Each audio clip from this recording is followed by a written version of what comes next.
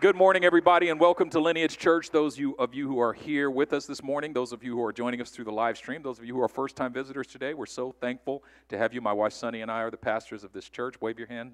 My wife, Sunny, and she and I have been leading here. We're so thankful to God. We've got some folks, even in the room right now, who have been with us since day one, like Kevin and Sylvia Carrington. Sylvia was the one giving the announcements here this morning. David Earlman, Dyrell and Chinwe Venable.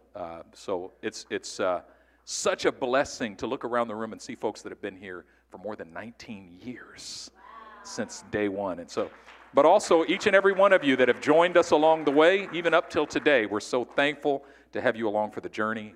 It's been such a blessing and a privilege. Today is part 4 of our series, The Unknown Jesus, Jesus Unknown.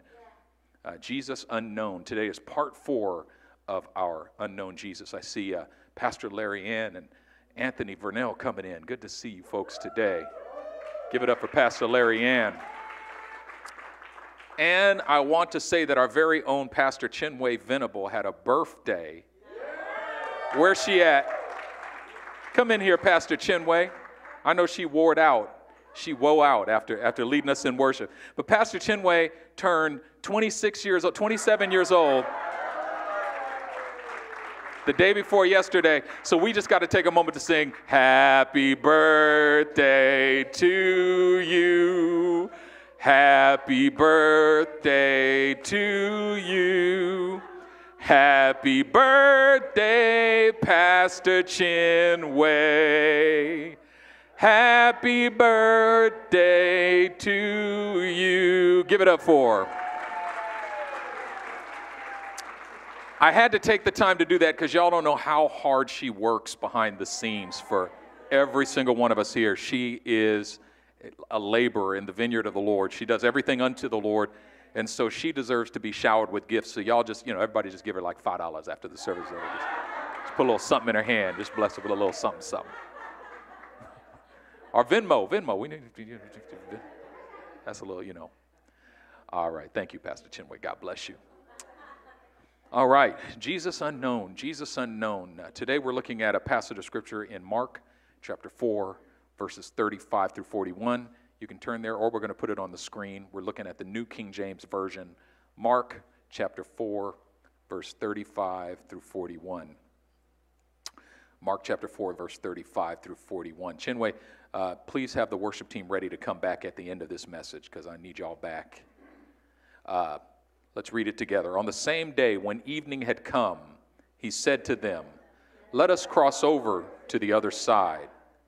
Now when they had left the multitude, they took him along in the boat as he was, and other little boats were also with him.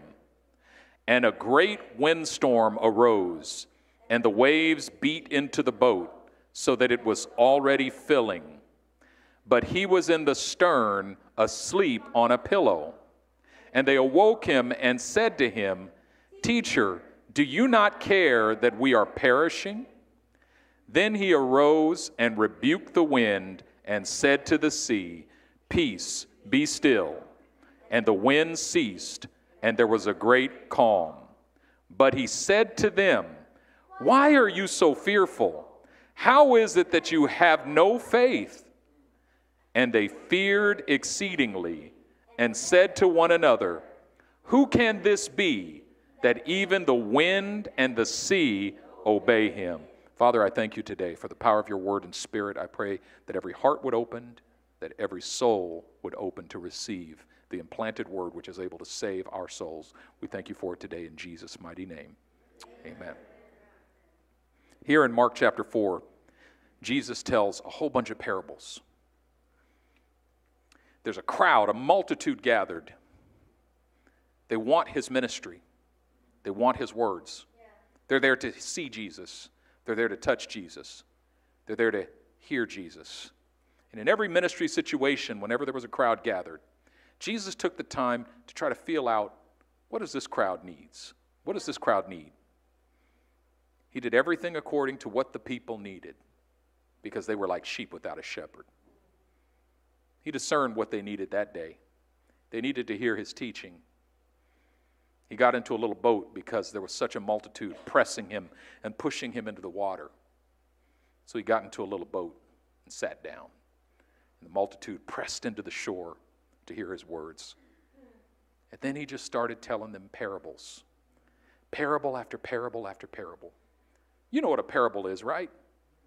It's an earthly story that has a heavenly meaning. That's what the parables of Jesus were. And there's a verse that says that he told the parables to create readiness in the hearts of the hearers. And the thing about Jesus is that when he would tell parables to the multitudes, he never explained them. He would just tell a story, and then tell another story, and then tell another story, and then tell another story, and then peace, I'm out. You just leave. That's it. Church is over. He left the people sitting there going, what does this mean? And then he would go into the inner room with only his 12 disciples. Yeah. And by the way, the 12 he chose, but there were about 108 others. There were 120 total, including the 12 disciples, that followed him everywhere. Yeah. That is, he chose the 12. The other 108 were self-selected. They selected themselves to be disciples of Jesus. And he did not cast them out. And so he would go into the inner room with the 12, but the 108 were outside sticking their ears in the windows. They still heard everything Jesus said to the 12 in the inner room. That 120 not only stuck with Jesus wherever he went, but even after he ascended into heaven, in the upper room, how many were there? 120. On the day of Pentecost, how many were there? 120. 12 he chose, 108 self-selected. Listen, you don't need a visitation from heaven to decide to become a disciple of Jesus Christ. You simply have to see enough value in him to make the decision for yourself. I have decided to follow Jesus. No turning back. No turning back. So he'd go into the inner room, and the disciples would say, what did that parable mean? Like the parable of the sower here in Mark 4. That's the first parable he told in this chapter. A sower went out to sow seed. He scattered seed everywhere. And some seed fell along the path, and the birds came down and devoured it. And other seed fell among stones, and it had no root, and so it died off quickly when the sun shined on it. And other seeds fell among thorns, and the thorns grew up and choked it. But other seed fell on good soil, and it brought forth fruit, some 30, some 60, some 100-fold. And then he would end the parable by saying, let him who has an ear to hear, let him hear. And then he would bounce. So even his disciples are like, what did that mean? And then he would explain it to them. The sower is me, the Son of Man. The seed is the word. I scatter it everywhere. And then he explained what the seed on the pathway and the seed among stones and the seed among thorns and the seed on good soil. He explained everything that it meant. And then he went out and told some more parables. Now he gets done with an epic day of parable telling. Remember, readiness has been made in the hearts of the hearers. He produces readiness in the hearts of the hearers through the parables. And we get to verse 35, and it says, on that same day, he says to his disciples, let's cross over to the other side. Let's go. Let's bounce. Let's cross over to the other side. Meaning, you got to keep in mind that this journey across the Sea of Galilee was Jesus' idea. Yeah. You got to keep that in mind. The disciples did not decide on their own to cross this sea by themselves. Jesus said, let's get in a boat and go to the other side. And the scripture says in verse 37 that after they take off, a great windstorm arose. Yeah. And the waves beat into the boat so that it was already filling. So Jesus, his idea, sends them right into a life-threatening windstorm. Yeah. Because how many times have you been in the midst of a storm and you thought to yourself, I must not be in the will of God? Yeah. I know my problem. I didn't listen to God. I didn't obey God. Because we tend to have this idea that if it's the will of God, everything just goes smoothly. If it's the will of God, there can't be any problems. If anything goes wrong, I must be out of the will of God, not realizing that sometimes the will of God sends you directly into a storm. Sends you directly into the worst storm. To make matters worse, at the height of the storm, Jesus decides to take a nap. At the worst part, at the most dangerous moment, Jesus decides to disappear. He decides that his presence will no longer be available for this moment. You see, whenever God withdraws from you for a moment, and when I say withdraws from you, I don't mean abandons you. He never abandons you. I don't mean forsakes you. He never leaves you. He never forsakes you. Never. I don't care what you feel. The truth is that God is always with you. Jesus was still on the boat. He didn't leave the boat. When he walked on water, he was walking to their boat in that other story. He never walked on water to get away from their boat. He doesn't abandon ship, but he will go to sleep on the ship. And it says he was sleeping on a pillow. Look at verse 38. God was in the comfortable place while the disciples were in the most uncomfortable place of their lives. Wow, yeah. Just imagine Jesus like just fluffing a pillow. I think I need a nap just before the storm starts. And as soon as he goes to sleep, whoosh, the waves start billowing. And it was like, the perfect storm. Do you see that movie? Perfect Storm. And what do the disciples do when the storm hits? They go to work. It's not written in the text, but it's implicit that they go to work. Yeah.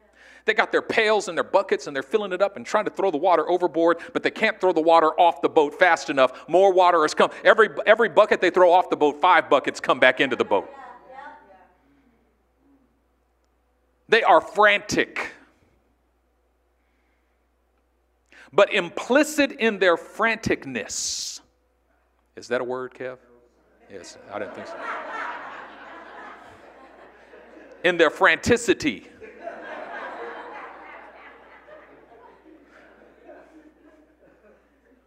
is a presupposition. Yeah. Jesus can't do anything about this. Or he won't. We are on our own. We even theologize that idea. Well, God helps those who help themselves, which is not in the Bible.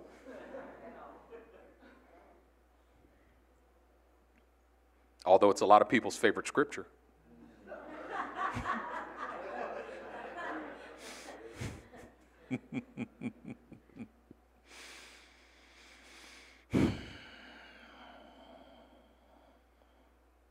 They don't come to Jesus until they're within an inch of their lives. Yeah. They don't come to Jesus until they have extinguished all of their effort. Yeah. Until all of their effort has come to nothing. Their presupposition is we're supposed to do everything that we can possibly do first. And then we'll go to God as a last resort. And I draw this from the fact that what they say to Jesus when they come to him is, don't you care? Yeah. Don't you care that we perish? Verse 38 again. And they awoke him and said to him, Teacher, Rabbi. What did Nicodemus say to Jesus? We just talked about this last week. I know that you're a teacher who comes from God. I've deduced that you are a teacher. And Jesus says, unless a man is born again, he cannot see the kingdom of God. Meaning, you see a teacher, but you get born again, you'll see the kingdom of God. You'll look at me and not see a teacher. You'll see the kingdom of God. Yeah. Here we are in the boat with the very disciples of Jesus whom he called by their names, who abandoned everything to follow him, who saw so much value in him that they were willing to walk away from everything to follow him. And in the midst of their storm, they revert to this role that they had known all their lives. Teacher. That's all we know. Teacher. Which means you give us some good teachings. That's what you've been doing all day today, is teaching and giving us parables and teachings and then explaining the parables and the teachings. You're only good for teaching. But in this area, you've got no power. And so they come to him saying, don't you care? They're not expecting him to do anything about it. Maybe they're expecting him to grab a bucket with them. Why aren't you freaking out, God? How come you don't freak out when I freak out? Don't you care that we perish? Is it a little thing to you that we're all about to die?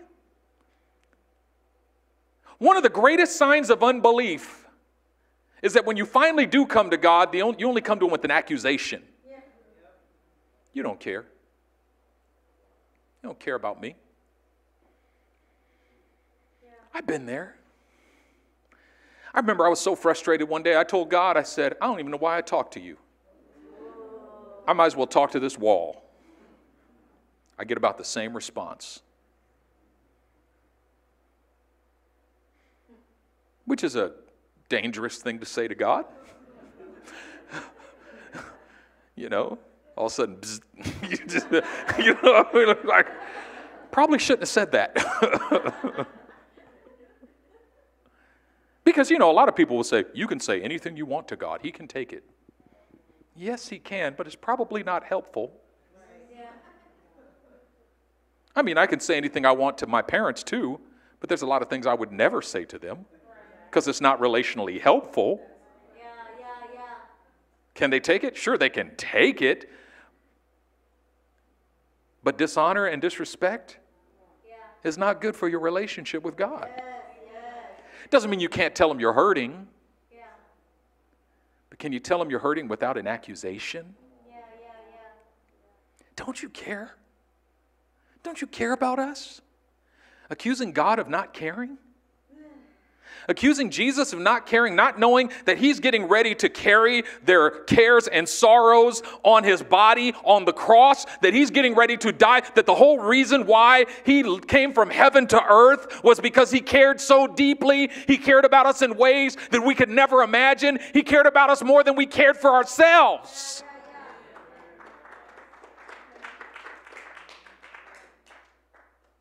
Don't you care that we're dying? To them, survival had already become a foregone conclusion. It's done. We're dead. And you're asleep on a pillow. And you don't even care. Instead of, Jesus, help us. Instead of crying out for help, they simply leveled an accusation against him. Verse 39.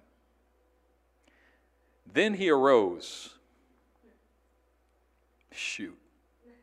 There's more power in that word. First of all, when he died on the cross, what did it say he did on the third day? He arose. There's power in that word. When God gets up, I mean, you don't get it.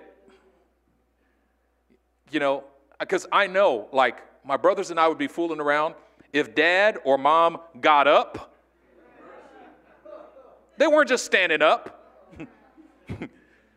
Sometimes my mom, she would arose.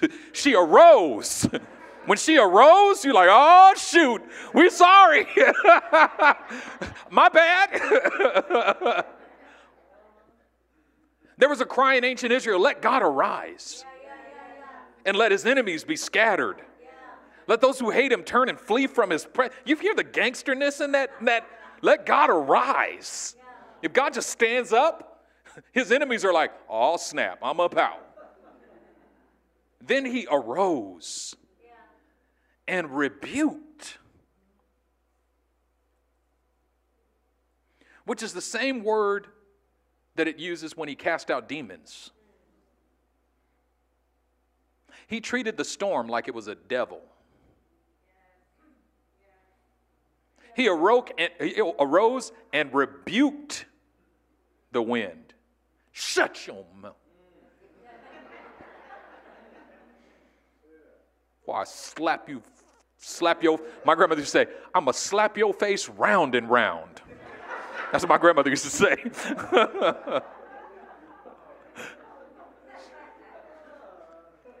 Sometimes my grandmother would be so mad when she was rebuking that she couldn't even get the words out. She just,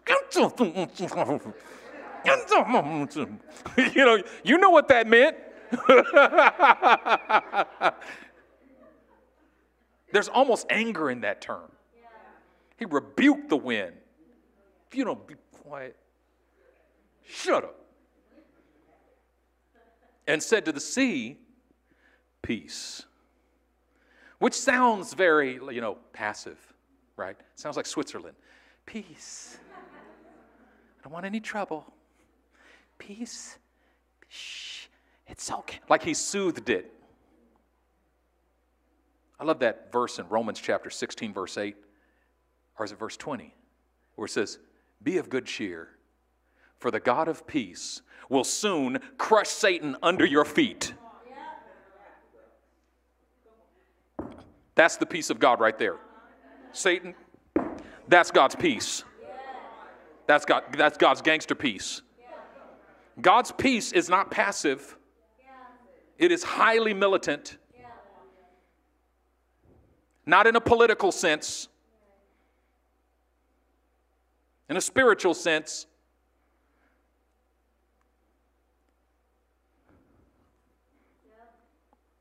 Or how about this passage here in, Philippians chapter 4, verses, 6 and 7?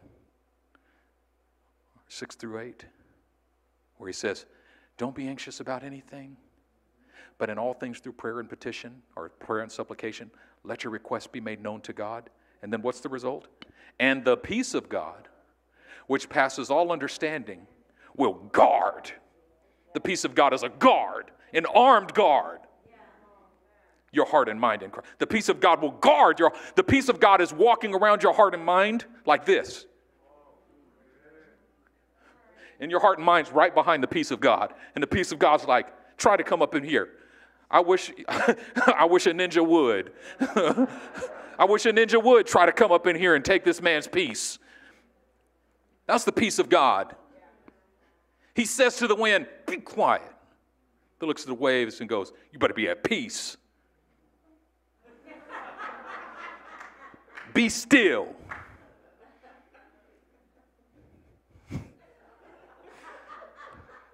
My mama used to say, boy, you better sit down and be still before I come over there and lay hands on you suddenly. I will slap you so hard you'll have 6 visions, 5 dreams, and 4 revelations. Do you want to see Jesus? I can arrange a meeting. I will slap you through the great tribulation. You'll wake up in the millennium.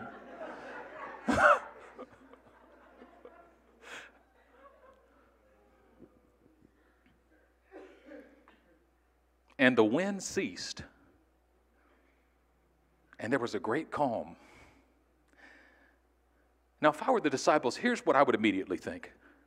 Why didn't we just go to him in the first place? Why did we waste all that time with our buckets? We couldn't look at our buckets and realize that these buckets will not suffice. That in the face of this storm, there's nothing that our human effort can do. Now, don't get me wrong. I'm not against human effort. Because I know there's somebody who will misinterpret this sermon and decide, I'm not going to go to work anymore. I'm just going to trust the Lord. Just going to stay home and pray. No, there's a place for human effort. But there are storms that you step into that are beyond human effort. And the quicker you identify, the quicker you determine, the quicker you observe the fact that this storm will not respond to human effort, and the quicker you quit striving and simply go to the one who does have power over the storm. The problem with the disciples is that they did not know, they honestly did not know, and therefore did not believe that Jesus actually had power over storms. And this is why he sent them into one. Now we know why getting on this boat was his idea. Because you don't know how powerful I am yet. But by the time we finish this journey, you're going to find out. You're going to learn today.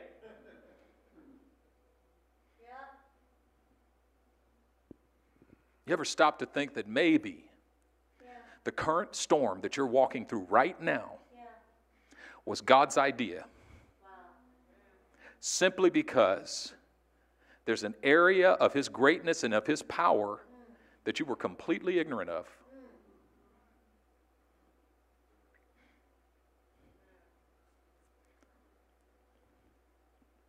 Look at verse 40. But he said to them, why are you so fearful? How is it that you have no faith? When he said, why is it that you have no faith? What's he saying? You didn't know this about me? You didn't know this about me?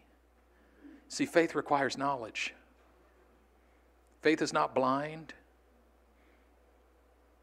Blind faith, that's not what the Bible calls for. People say, well, I don't believe in Jesus because I don't believe in blind faith. No. I don't believe in blind faith either. We think faith is just walking around in the dark. I believe. That's not what it is. Faith is the result of coming face to face with Jesus, of seeing who he is, experiencing his power, and in response to his presence, declaring, I believe. Making the decision to believe him because you've met him, because you've encountered him, because you've seen him do something. And maybe you've encountered him by seeing what he did in somebody else's life. It might not have even been your own life, but you saw it. We have a friend in Indonesia, and he was an atheist. He said, I was not only an atheist, but an evangelistic atheist. He traveled around the world preaching the gospel of God is not real.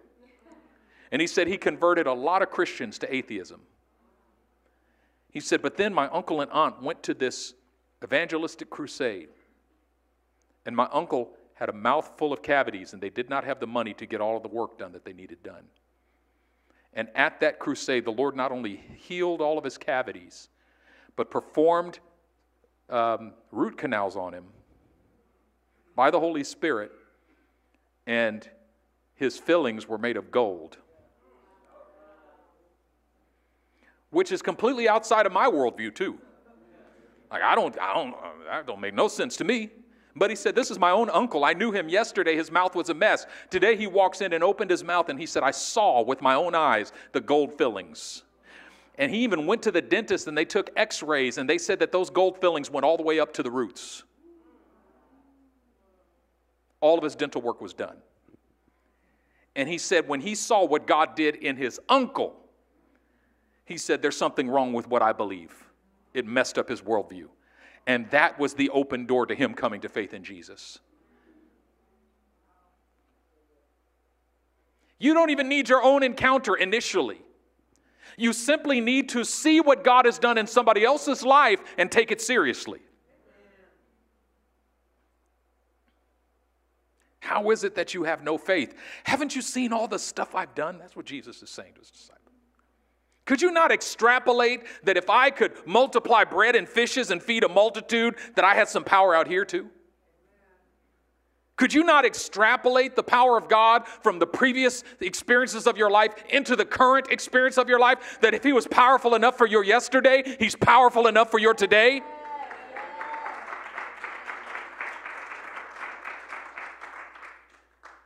Verse 41, and this is what I've been getting to. And they feared exceedingly and said to one another, who can this be?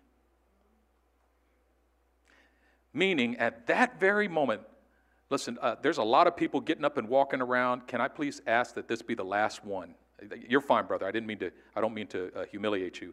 But there's been a lot of getting up, walking around.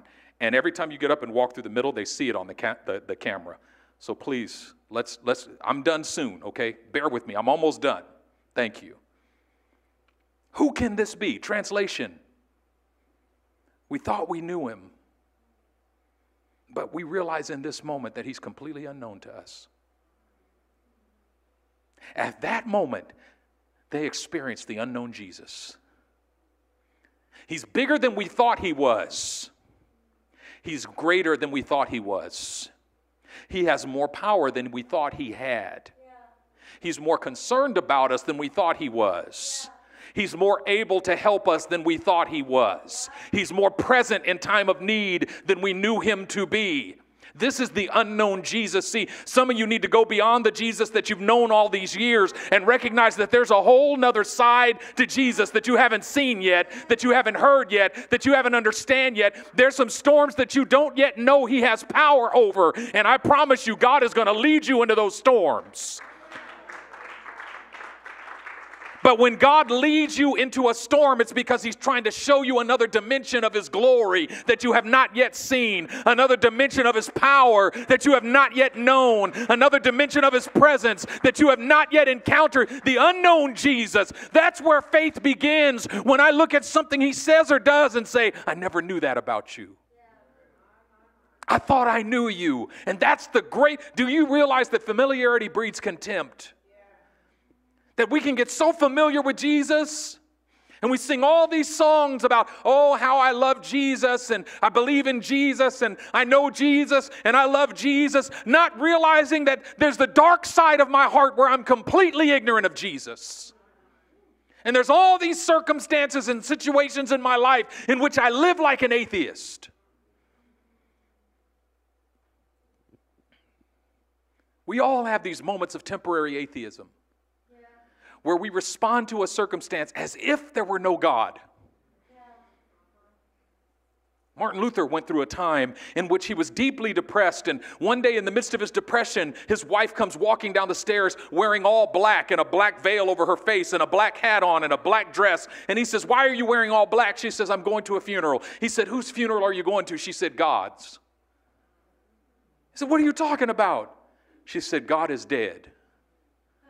He said, no, baby, God is not dead. God is not dead. She goes, then why are you acting the way you're acting? I'm simply looking at your life. And I'm looking at the way you're acting. And if you're acting the way you're acting, God must be dead.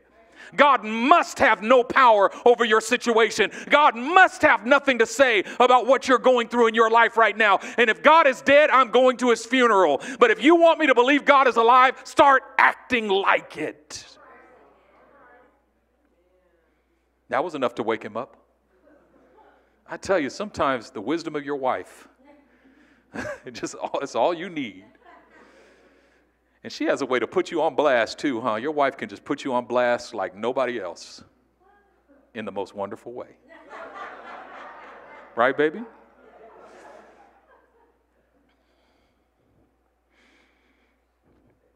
What's the sign that you truly believe in Jesus?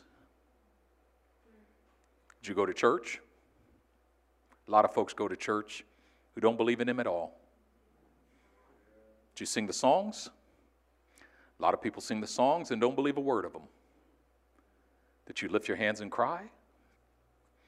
A lot of people lift their hands and cry and they're just having an emotional experience because they had a tough week. Did you give your offering? A lot of people give their offering just to set themselves free from a sense of obligation. Convince themselves that it does something in heaven. You know what the real sign is that you love Jesus? By the way, there's nothing, all those things are good things. Yeah. But they're the field, not the treasure. Yeah.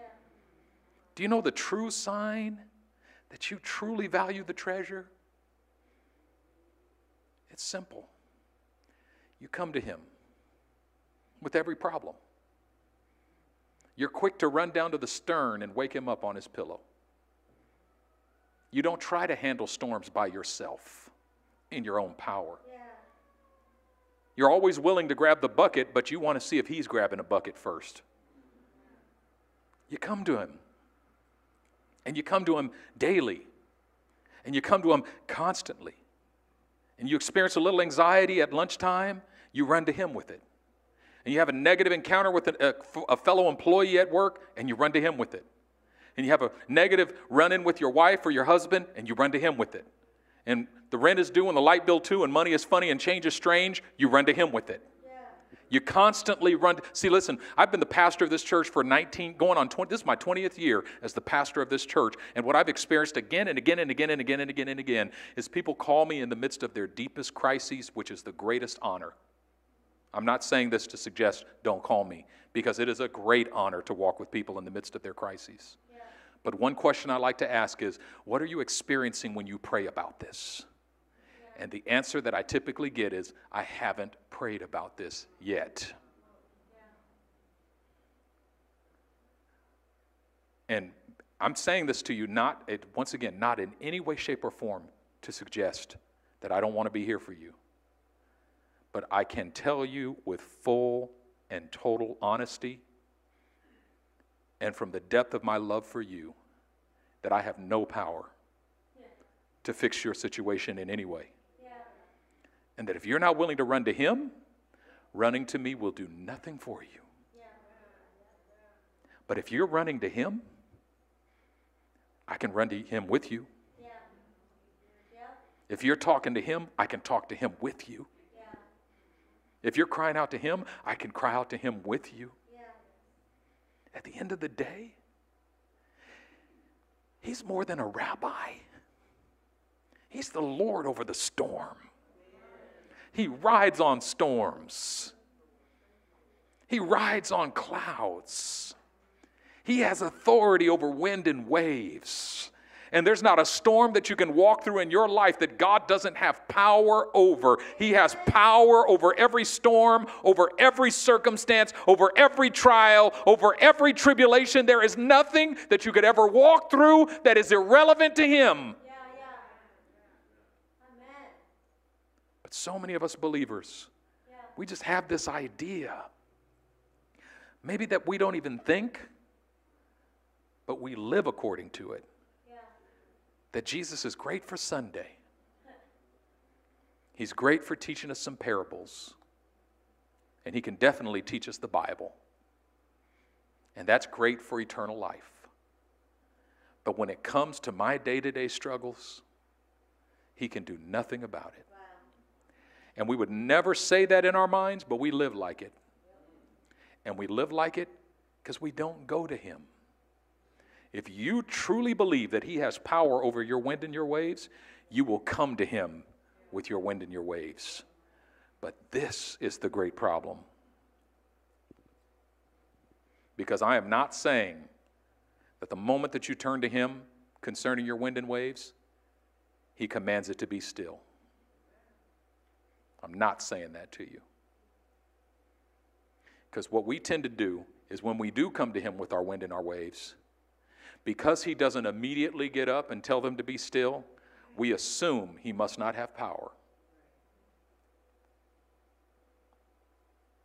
Sometimes you got to sit with him in the stern of the boat for an extended period of time while the boat is filling up with water and continue to believe he still has power over this.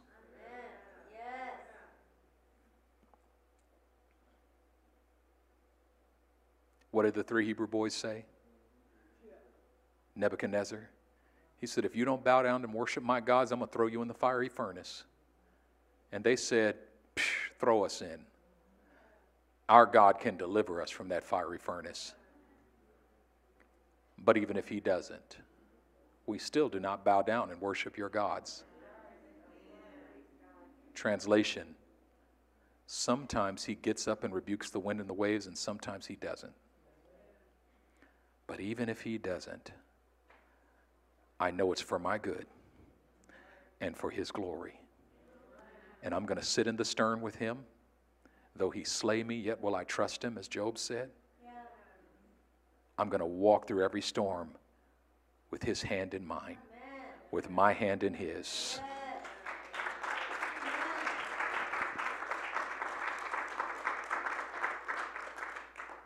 Jesus unknown.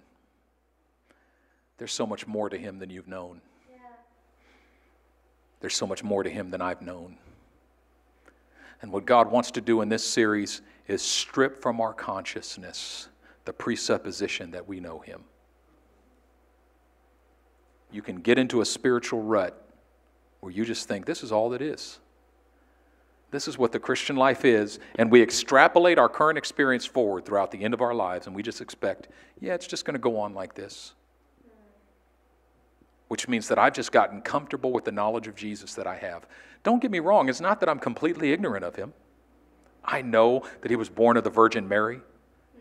I know that he suffered under Pontius Pilate. I know that he was crucified, dead, and buried. I know that he arose again on the third day. I know that he ascended to the right hand of the Father. I know that there's no salvation in any other name but by the name of Jesus. I know that he's coming again. I know I've received him as my Lord and Savior. I know that I'm saved. I know that you can know that you have eternal life. You can know that you have believed him. But the Christian faith is not about simply believing him so that you can go to heaven when you die. It's about knowing him. It's about growing in the grace and of the knowledge of the Lord Jesus Christ. It's about ever deepening in your faith in him. It's about day by day, just a closer walk with you. It's about waking up this morning and saying, show me something that I didn't see yesterday. Speak to me something that I didn't hear yesterday. Open my eyes to understand something that I didn't understand yesterday. I want to grow closer with you. I want to know you more. That's what the Christian life is supposed to be about. That is the definition of discipleship. And what we don't understand is that that is God's desire for us. And that every storm that you enter into is God's invitation for you to come a little closer. Because he knows. He knows. Nobody else knows, but he knows. He sees. All the way to the depth of your heart. The suffering that's so secret, and some of it's even a secret to you, that in your own soul you've cried out, God, why does this hurt so bad? I don't even know what happened in that place in my life. He's holding you in that place and saying, I know. But the mystery is not what happened to you. The mystery is who he is. Who he is. That's the mystery that he's inviting us into. Each and every day. The unknown Jesus is so much greater than the known Jesus. The Jesus that you know, there's so much more to him. So much more. And it's an adventure. And getting to know that Jesus is not just about locking yourself in a room until he appears to you. It's about continuing to walk through your life. You don't have to pray for storms to come. They're coming. But in every one, his invitation is to come a little closer. Amen. A little closer. Bow your heads with me. Worship team, come back. What's that second song you did? No, one after that. No, the one before Great Are You, Lord. The one with something about your faithfulness. There we go. That's the one. Whole worship team. Yes. Your promise still stands. Great is your faithfulness. I'm still in your hands. This is my confidence. You've never failed me yet. Precious Heavenly Father, I just speak your blessing over this gathering. Everyone under the sound of my voice, I just speak your blessing. And I thank you that the invitation to faith is for each and every one of us. Everyone in this room. Today, you do not distinguish between believers and unbelievers. Your invitation, wherever we are, is to take a step closer towards you. Wherever we are. Some of us are further along on the journey than others. It doesn't matter. We still need to take a step further as well. And sometimes it's harder for those of us who are a little further along on the journey because we tend to become complacent. We tend to think that we've gotten somewhere. We tend to become comfortable with where we are. Say, that's enough. But Lord, today you're calling us out of our complacency. Lord, some are at the beginning of the journey and haven't even taken their first step, and that's a difficult place too.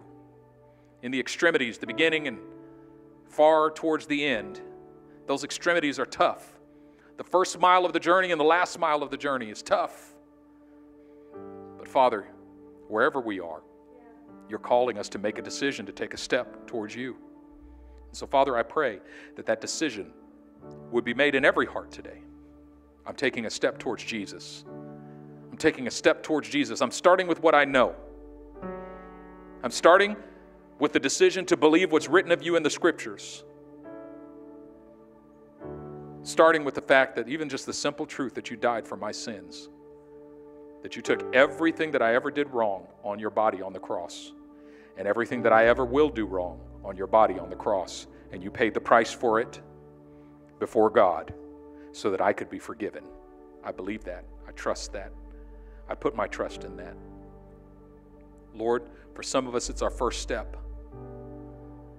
For others of us, it's our 1,000th step. But I pray today in the name of the Lord Jesus that every single one of us would keep stepping, would just keep stepping, would keep stepping. And when you invite us to step onto the boat, we'd step onto the boat with you. You invite us into the storm, we would just walk through the storm with you. That wherever we are, our hearts would open and true faith would be born in us that would say, Jesus, I believe. I believe that you're here. I believe that you're here, and you're obviously more powerful than I thought you were. You got more power than I thought you had, more glory than I thought you had. You're more beautiful than I thought you were. You're more present with me than I thought you were, more available to me than I knew you to be.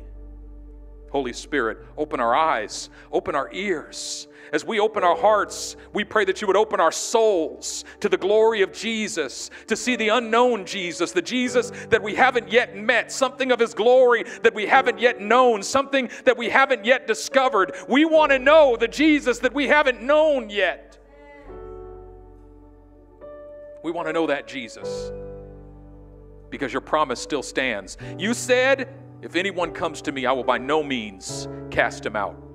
Lord, some of us have had experiences where you've come alongside us at the shore of the sea and said, come and follow me, and I'll make you fishers of men. But others of us haven't had that experience, but we can still self-select. We, just like the 108, we can make a decision. I'm going to follow him too. He didn't speak to me, but I'm going to follow him too. He didn't call me into the inner room, but I'm going to come stick my ear in the window. I'm going to hear everything that the disciples hear. Lord, you receive everyone who comes to you. And I pray that there would be a great coming to you. A great coming to you. Come on, worship team. A great coming to you. Jesus.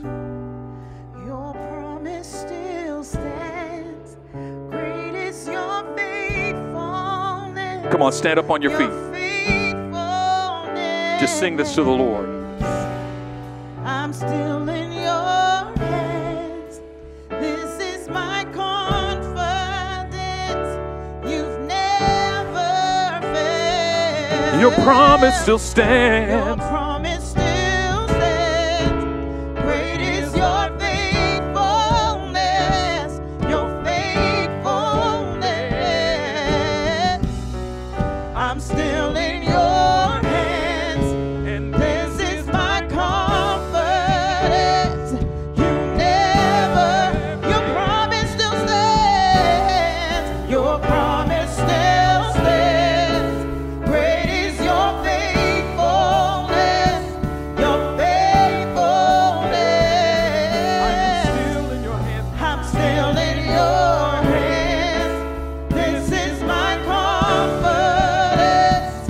You've never failed me yet.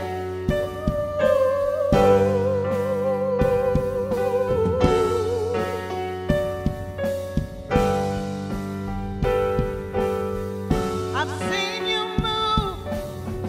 You move the mountains, and I believe I'll see you do it again. You made a way where there was no way. And what I believe, I'll see you do it again. I've seen you move. You move the mountains, and I believe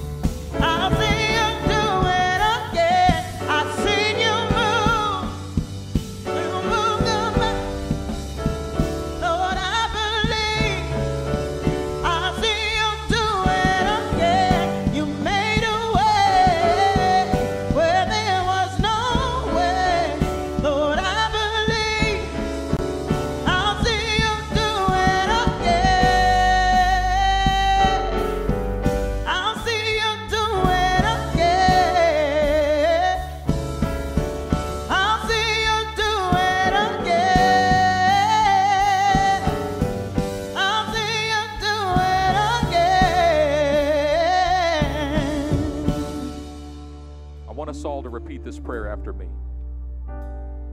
If you're willing, if your heart is able, I want us to pray this prayer. Say, Lord Jesus, based on the knowledge I have of you and the faith that you've given me, even if it's small, I come to you today. And I ask that by the power of the Holy Spirit, that you would show me who you are. That every day you would draw me closer, and that you would open my eyes to see your glory. Thank you, Jesus, that you died for me, that you arose, that you live for me, and that you're coming back for me, and that you love me, and you're inviting me to walk with you every day. I say yes to your invitation. I say yes, and I trust you. But help my unbelief. Help me to trust you more. Help me to believe you more. Help me with my doubts. Overcome my accusations. Holy Spirit, give me faith. In Jesus' name, amen. Come on, give God a shout of praise.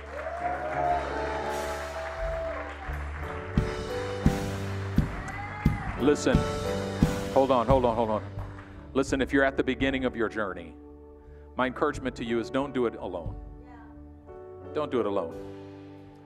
We have some wonderful resources. The first resource we have is our community groups. Our community groups. Our community groups are simply small gatherings of individuals who meet together on a weekly basis. It's informal. They're just individuals who will walk with you. We got to do this thing together. None of us can survive as lone rangers.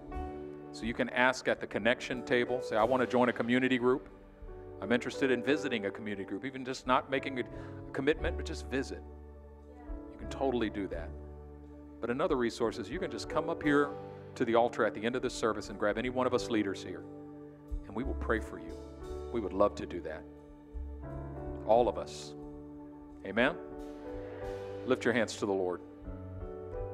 And now may the God of peace, who through the blood of the eternal covenant brought forth from the grave our Lord Jesus Christ, that great shepherd of the sheep, may he equip you with everything good for doing his will, and may he work in you what is pleasing to him through Jesus Christ. To him be glory forever and ever. Amen. God bless you.